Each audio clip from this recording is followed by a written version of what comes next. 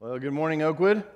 Just want to say happy Father's Day to all the fathers that are with us today. And our prayer as a church is that you would just take that job so seriously, but to parent your kids and the next generation with joy and with integrity, and to challenge your children to just be Christ followers, because you set the tone for the home as a dad. And we just want to say congratulations on that today.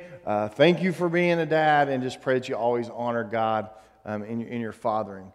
We are excited that you're here this morning, and also for all those that are online, thanks for tuning in with us this morning. It's been fun over the last several weeks to do just kind of a bunch of standalone sermons, not be part of a series, but we will be starting a series next week. It's called Better. When life gives you choices, choose better. And Alan Seibel will be doing that as I'm going on sabbatical, and that'll be our summer series. It's going to be a great, great series, so I invite you to be coming back and to stay tuned for that over the next several weeks. Today, the title of the message is The Door, and we're going to be talking about the doors from Scripture. Now, what's cool about doing standalone sermons is all of those studying, wild ideas you've had and studying through the years. Sometimes you can do that in a standalone message. And where I got the inspiration for this is my family was at North American Christian Convention 2 or 3 summers ago. And we were up in Indianapolis, Indiana, and we went down to southern Indiana, northern Kentucky area. And what we found as we went down there was the Ark Encounter. And I don't know if you've ever heard of that or seen that. Maybe some of you have even been there. But it's a huge replica of Noah's Ark. Two specs. I mean, it's huge. It's built in the middle of the wilderness there, and you go on this tour of the Ark. One of the interesting things they give you at the end of this tour on the Ark Encounter is this visual of the doors of the Ark. And they talk about what was the significance of the doors of the Ark. So it got me to thinking about that, and I came back and I wanted to study doors in the Bible. What does that represent? And it's really interesting what you can find out there. The word door appears in the Bible 273 times. So there's 273 times in Scripture where in the Hebrew, in the Old Testament, in the Greek, in the New Testament, that word for door is actually used. And what's interesting is most of the time it's used, it represents something that's very significant. It represents one side of the door is God's mercy, His love, His grace that He has for us. And on the other side of the door, it represents kind of being out of God's grace and His love and His mercy. Being on the outside, it represents God's judgment.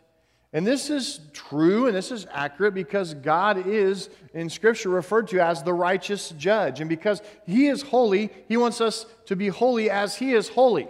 Now, we know that is only possible for us to do because of the blood of Jesus Christ. The only way we can be counted as righteous, to be forgiven of our sins that we commit, and to be made perfect in God's eyes is through the filter of that blood of Jesus Christ. And so we're going to be talking about that today. We're going to begin with the first door ever mentioned in the Bible. It's found in Genesis chapter 6. So if you have your Bible, I invite you to turn there this morning. If you're following along on your phone or tablet, you can go to the Oakwood app.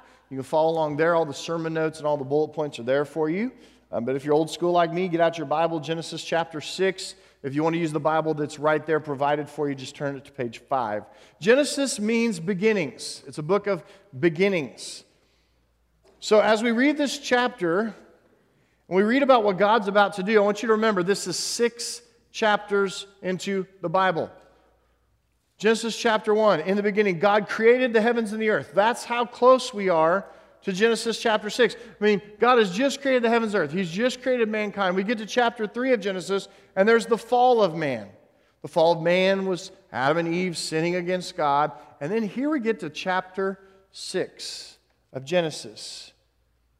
And the first door that we encounter in the Bible, you talk about significant doors in the Bible, the first one we encounter is the ark door.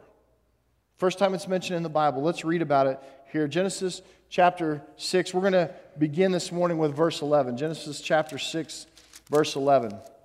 And pay attention to these words. I want you to think about this in the context of Genesis 6, right after creation, the fall of man, but also to think about it in the context of today. Does any of this sound relative for today? Does it sound like the world that we live in today? It says, "Now the earth was corrupt in God's sight, and the earth was filled with violence." We see any violence in the world today? behold, it was violent. And God saw the earth, and behold, it was corrupt, for all the flesh had corrupted their way on the earth. And God said to Noah, I have determined to make an end of all flesh, for the earth is filled with violence through them.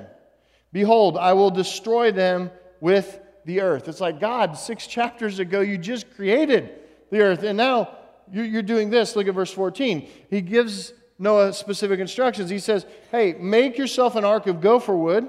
Make rooms in the ark and cover it inside and out with pitch. This is how you are to make it. The length of the ark, 300 cubits. Its breadth, 50 cubits. Its height, 30 cubits. Make a roof for the ark and finish it with a cubit above. And set the door of the ark in its side. Make it with lower, second, and third decks. And so right there we read there is going to be a door on the side of this boat. And you need a door. There's got to be a way to get in, right? There's got to be a way to get out. And so that's the first mention of a door in Scripture, is right there in Genesis chapter 6, verse 16. Verse 17 now, it says, For behold, I will bring a flood of waters upon the earth to destroy all flesh, in which is the breath of life under heaven. Everything that is on the earth shall die. But I will establish my covenant with you, and you shall come into the ark, you, your sons, and your wife, and your sons' wives with you. And of every living thing of all flesh, you shall bring 2 of every sort into the ark to keep them alive with you. They shall be male and female. Of the birds according to their kind, of the animals according to their kinds, of creeping things on the ground according to its kind. 2 of every sort shall come in, and come into you, and to keep you for you to keep alive. Also take with you every sort of food that is eaten, and store it up. It shall serve as food for you and for them, meaning the animals. Noah did this. He did all that God commanded him. I want you to notice that Noah did all that God commanded him. Then we get to chapter 7. It says, And then the Lord said to Noah, Go into the ark, you and all your household, for I have seen that you are righteous before me in this generation. You have to understand, it took a long time to build the ark. Some scholars believe it took 100 years of Noah's life to build the ark. And during that time, I'm sure there were many encounters with what is this huge mammoth boat, this ark that you're building. He had probably talked with people in the community. People could see that ark from miles around. I know the Ark Encounter, it's kind of in this hilly part, but you could probably see that Ark Encounter from 25, 30 miles away. That's how big it is. It is so enormous. And so I'm sure it caused a stir, and God's saying, even through all of this, you're being righteous. You're doing what I'm asking you to do. You're doing the instructions of building the ark. You're actually standing up for righteousness in this world that is corrupt. Verse 2, it says, Take with you 7 pairs of all the clean animals, the male and his mate, and a pair of the animals that are not clean, the male and his mate, and 7 pairs of the birds of the heavens also, male and female, to keep their offspring alive on the face of all the earth. For in 7 days I will send rain, and on the earth for 40 days and for 40 nights, and every living thing that I have made I will blot out from the face of the ground. And Noah did all the Lord had commanded him. Again, in verse 5 of chapter 7, it says, Noah did all the Lord had commanded him. Verse 6 says, Noah was 600 years old when the flood of waters came upon the earth. And Noah and his sons and his wife and his sons' wives with him went into the ark to escape the waters of the flood. Of clean animals and of animals that are not clean, and of birds and of everything that creeps upon the ground, 2 by 2, male and female, they went into the ark with Noah as God commanded Noah. And after 7 days, the waters of the flood came upon the earth. And so he's loading the ark during this time. In the 600th year of Noah's life, in the 2nd month, on the 17th day of the month, on that day, all of the fountains of the great deep burst forth. It's talking about flooding actually coming up from the earth, from the earth itself. And then it says, And the windows of heaven were opened, so the first rainfall comes. Verse 12, And the rain fell on the earth 40 days and 40 nights. On the same day that Noah and his sons, Shem and Ham and Japheth, and Noah's wife and the 3 wives of his sons with them entered the ark, they and every beast according to its kind, and all the livestock according to their kinds, and every creeping thing that creeps on the earth according to its kind, and every bird according to its kind, every winged creature. They went into the ark with Noah, 2 and 2 of all flesh, in which there was the bread of life. And those that entered, male and female of all flesh, went in as God commanded him. And the Lord shut him in. It's interesting to me, as we begin this passage, is that it's the Lord that shuts the door of the ark. He instructs Noah to put the door there, and then it says that after Noah and his family, his wife, his son's wives, and all the animals were loaded, it says the Lord shuts the door. What's interesting about that is this symbolism to us, this message about it's time to get on the boat. It's time for you to consider getting in the ark of the Lord. Because when the floodwaters come, there's safety. When you're doing what the Lord has told you to do and you obey Him and you become a part of His family and you are inside. See, these doors in Scripture often, times they represent being inside of God's family or being outside of God's family. This door represents so much. And it's the Lord is the one that shuts it. It wasn't Noah, it wasn't one of his boys. The Lord comes in and says, this is it, this is final. I don't know about you, but when I was like in Sunday school, I remember having pictographs, and we had these papers we took home that were like Christian comics called Radar, and we had all this stuff. And I remember reading the Noah's Ark story, and I remember having a picture of as the world began, as the rains came and the floods came. I remember this picture of the ark is beginning to float, and people are like chest high in water, and they're beating on the side of the ark. They're beating literally on the door of the ark. And they're crying out because a lot of scholars believe there wasn't rain until Genesis chapter 6 because we just don't have any evidence of it in Scripture. That when God created the Garden of Eden, God created the world, it was self-sustaining, it didn't need to have rain. And part of the fall of man and sinfulness and God destroying the earth in Genesis chapter 6, maybe that was the first rain that people had ever seen. And so they're really freaking out because they feel like, the water's coming up from the earth because it said in the Scripture we read that the fountains of the earth were opened up. It's also raining from overhead. And so these people are feeling really desperate. And they're like, man, Noah had invited us for some of us for 100 years.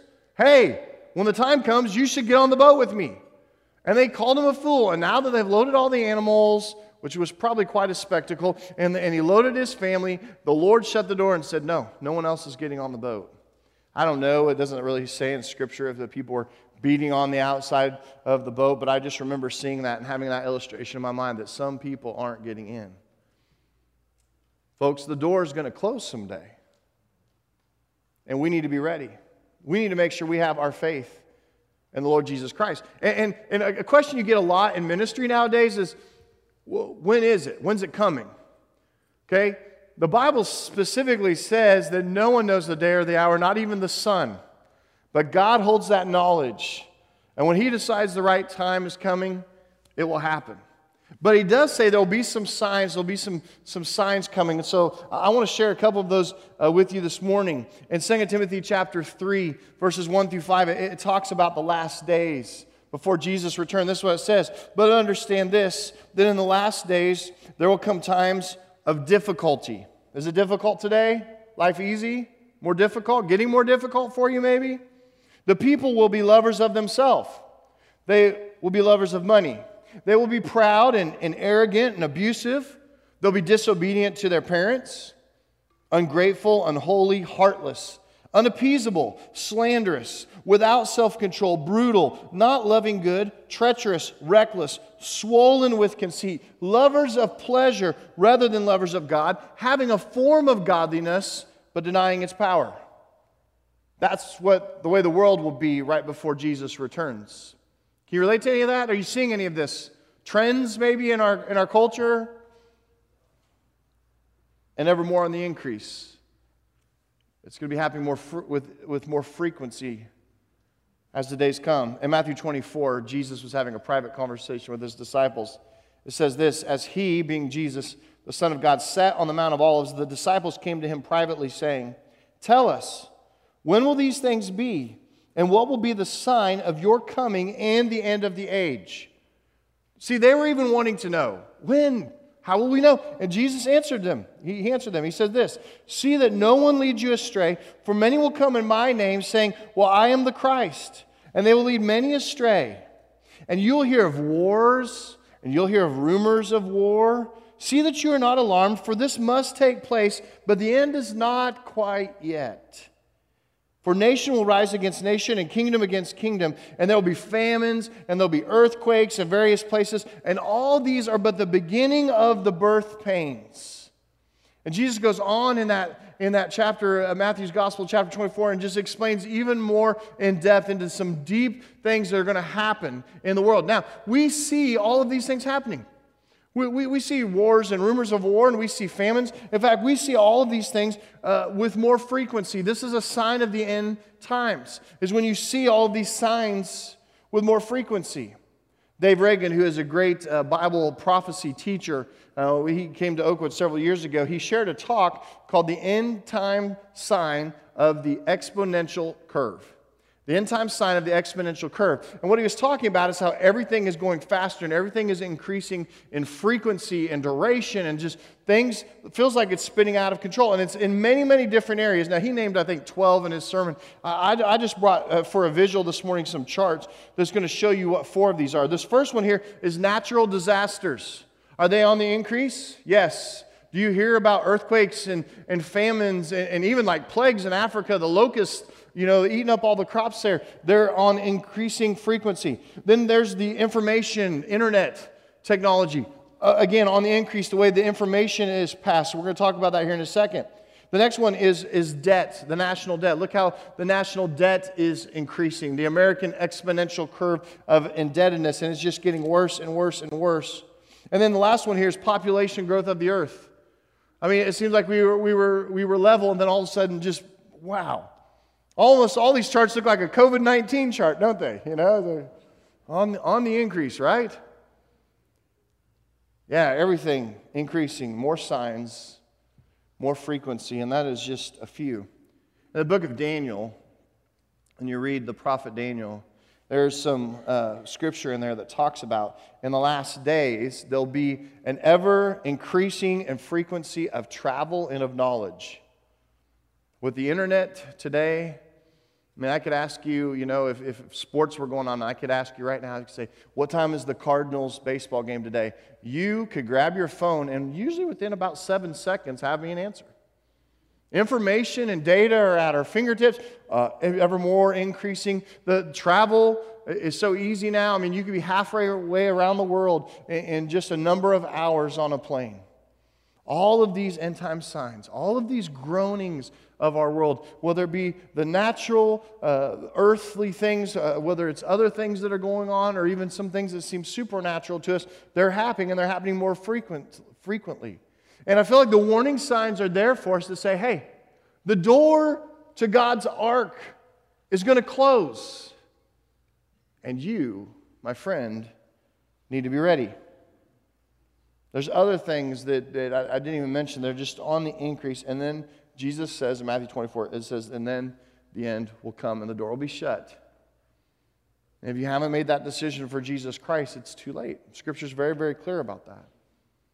I wanted to spend most of our time this morning focusing on the door of the ark because I just feel like the illustration there is so relevant for us. That we need to understand that we need to make that decision. That if God is floating us an ark, and the ark offers a relationship with Him that has so many benefits other than just eternal life. It has our best life in store for us now here in this world. It gives us hope. It gives us joy in the face of all the sorrow, all the corruption, all the violence that the world could offer us today. Our joy is found in the Lord Jesus Christ. And so He gives us all that plus eternal life. And He extends it, God extends that to us freely through His Son Jesus Christ, through the sacrifice that He made on the cross. But we've got to go to the door. We've got to make that decision. Are we going to be inside or are we going to be outside of God's family? Now, 273 times in Scripture, obviously the ark is not the only door, it's just the earliest door. But there are several other doors. I want to share just a few of those with you this morning. This is in no way an exhaustive list. There's many other doors mentioned in Scripture. Another significant door, though, if you think about it, is the Passover door. You know the story. It's found in Exodus chapter 12. The Passover door was the door of the 10th plague of Egypt. If you remember, God had sent Moses to Egypt, and Moses had gone to Pharaoh and said, "Hey, let my people go." And Pharaoh's like, "No, I'm not going to let your people go." And then so Moses and the Lord had gotten together, and the Lord had decided, "I will send plagues upon Egypt." And they had plagues, all kinds of plagues, gnats and flies and locusts and crops and fiery hailstones and all of these things happening. And then you got to the 10th plague, the final plague, because God knew this is the one that's going to really get the Egyptians to let Israel go, was the plague to kill the firstborn male in every household. And there was only one remedy for it, and only the Hebrews knew the answer and had the key. God had told them, you take the blood of the lamb, and you take that blood and you wipe it over your doorpost. And then when the angel of death comes to execute the 10th plague, those of you that have the blood of the lamb on your doorpost, the angel of death will pass over your doorpost and you'll be saved because of the blood of the lamb. Those that are inside, once again, represents safety, represents God's deliverance, represents salvation, represents life. Those on the outside, it represents death and judgment. The Passover door. Another door in Scripture that we see is the temple door.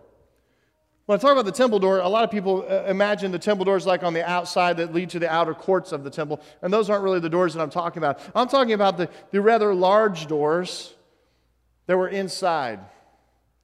In fact, on the other side of these doors was the Holy of Holies, the most holy part of the temple.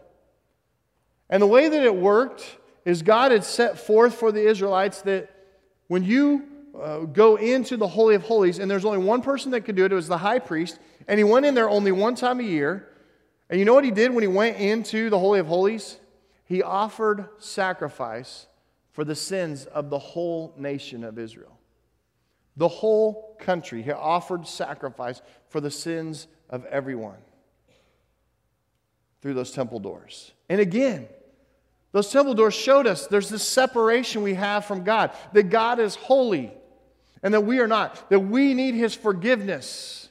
This isn't something that we can earn. This isn't some merit-based faith that we have. It's only through His plan. And they would sacrifice animals in the Old Testament, and then we know that the Son of God came as the sacrificial lamb once and for all to fulfill all the requirements of God. The temple doors, another representation. Another door from Scripture that you're probably familiar with is the door of the tomb. You know, the door of the tomb where they had rolled the stone in the way. That stone covered the opening of the tomb and again represented that we wanted to be with God, but we could not. The Bible records there were mourners at the tomb. They were sitting outside, and think about what it would have felt like to be a disciple, to be a Christ follower in that time, or to even have walked with Jesus and talked with Jesus and hugged Jesus and shared meals with Jesus and heard His teaching, and you knew this is the Son of God. But how defeated that it felt to you when they hung Him on a cross. And He had all the power in His pinky to get off that cross and defeat all the Romans and to go on and be victorious. But it was through a different way. It was through God's plan. You see, God's rule from the beginning was if there's sin, something has to die. And blood is the atonement. And it was only through the blood of Jesus. Jesus had to die to atone for our sins.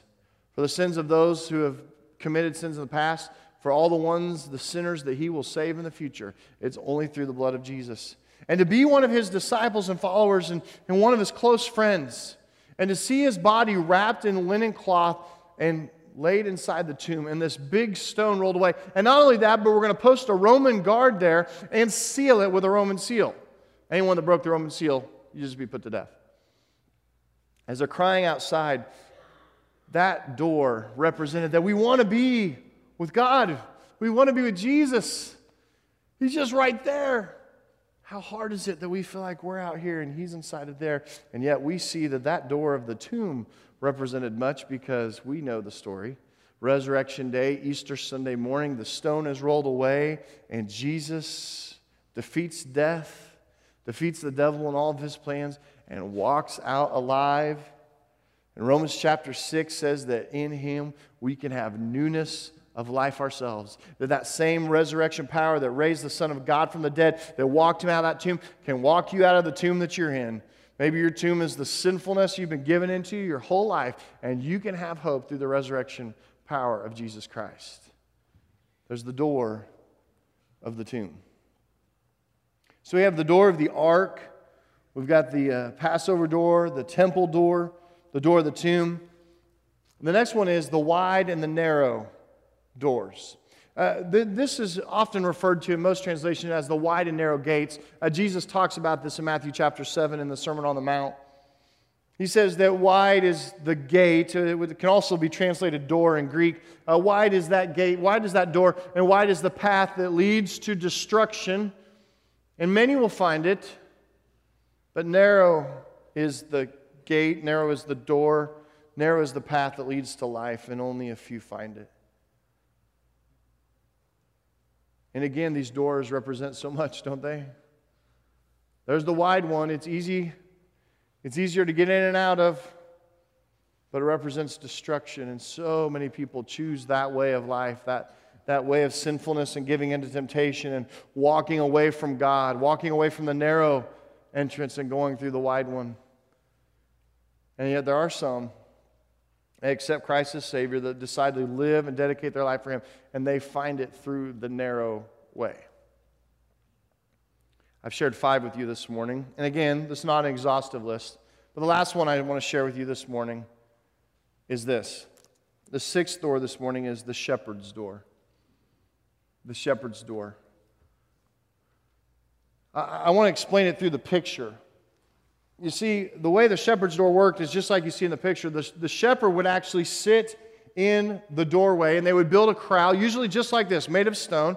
And at night, they would run all the sheep into this corral because the wolves and the coyotes and the predators were out that wanted to eat them. And of course, they'd hunt at night and try to sneak up on the sheep.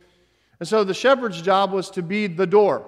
It was to be the door, to stand there, and the door that's protecting the flock, and the door that's keeping, the evil and the outside and keeping that away. And it's so symbolic. And yet, in John's Gospel, in chapter 10, Jesus talks about that He is the door.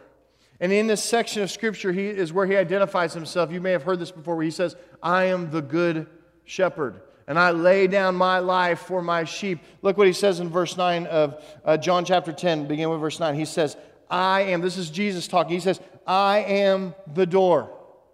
I am the door. If anyone enters by me, he will be saved.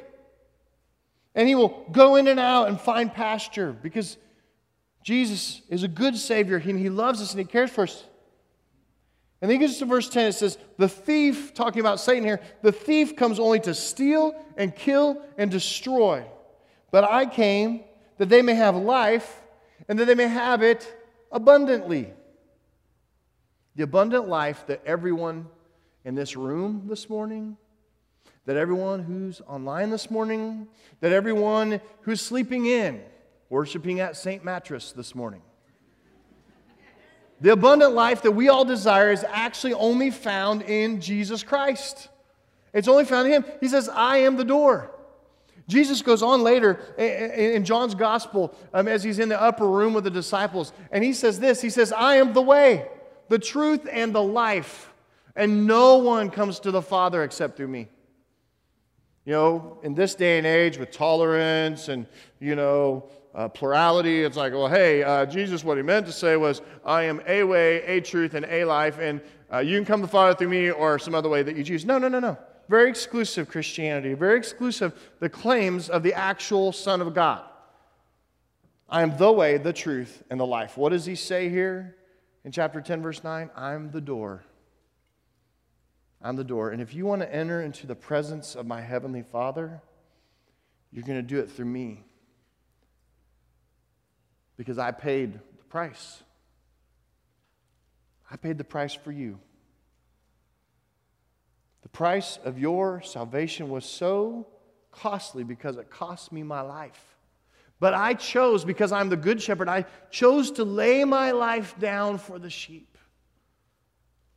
And I sit in the door of the corral now to protect you and to bring you into the heavenly presence of God at the end of your life, whenever that time is appointed by God. Not only that, I come to bring you abundant life now. Your best life that you could ever have in this world is worshiping and living for Jesus Christ. I'm the door. We have to choose whether we're going to enter in, accept Christ as Savior and Lord. I want to end with this morning. There's two really application points for us this morning. The first is that if you are outside of Christ Jesus this morning, if you feel like, man, that illustration of the floodwaters are coming, we can see all the signs around us, and the door is shutting, and I'm going to be one of the ones on the outside that's beating on it, saying, let me in, I'm sorry, I should have responded. I felt like God was leading, but I didn't want to do it, and guys putting it off. We saw 3 great examples of it this morning, of students. And that shouldn't shock you. Jesus says a child shall lead them, lead the adults, have the faith. Timothy says, let no one look down on you because you're young, but set an example for the believers, for the old believers in speech, life, love, faith, and purity. That we should respond in faith, putting our faith in Jesus Christ, calling Him our Savior and Lord, accepting Him, walking that out in this beautiful illustration He gives us in through baptism.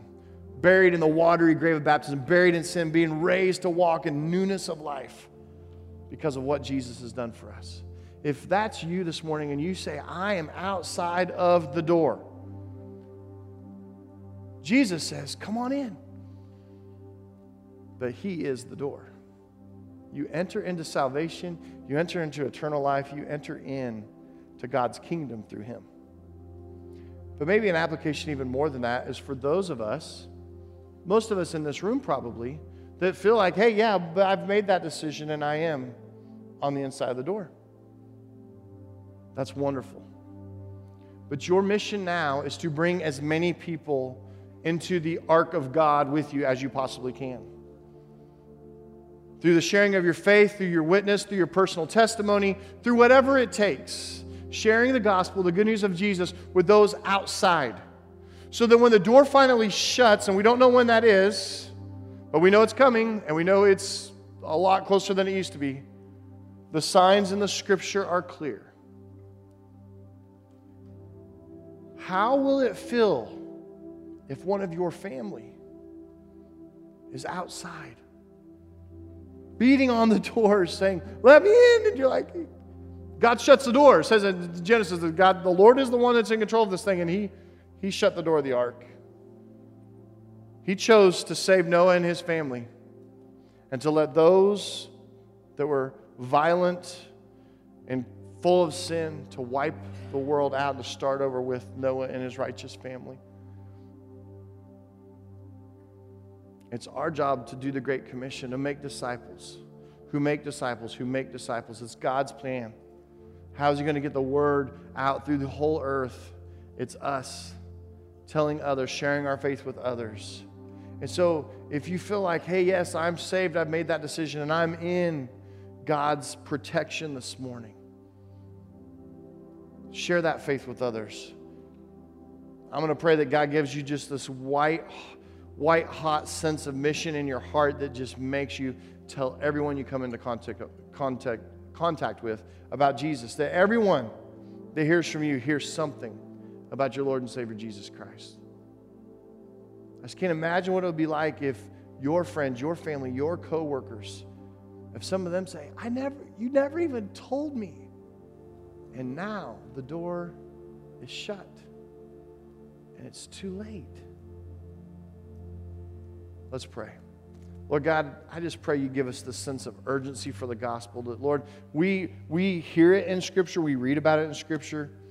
Lord, we can feel it in our hearts. There are those that are lost right now that need you so desperately. And so, God, I just pray that all of us in here that would find ourselves, that we have entered into the door of salvation through Jesus Christ, Lord, that we would be constantly seeking others that need to be there with us.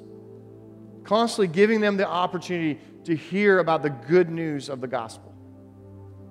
But Lord, also this morning, God, I believe there's someone in here right now that says, you know what? I need to do this. I need to quit putting it off. I'm feeling the presence of God in my heart. I feel the presence to be obedient to Him. I do. I believe. I put my faith in Him. I put my trust in Him. Lord, if there's anyone that makes that choice and makes that decision today, Lord, I pray after this service they would come down front. They would talk to one of our staff or one of our elders. But God, that they wouldn't delay, that they wouldn't put that off, that this could truly be a time, God, where we give our hearts and our minds and our lives over to you. So God, just continue to stir in us that visual of the door that we need to enter in. And God, may we choose to walk in it. And we pray it in Jesus' name. Amen.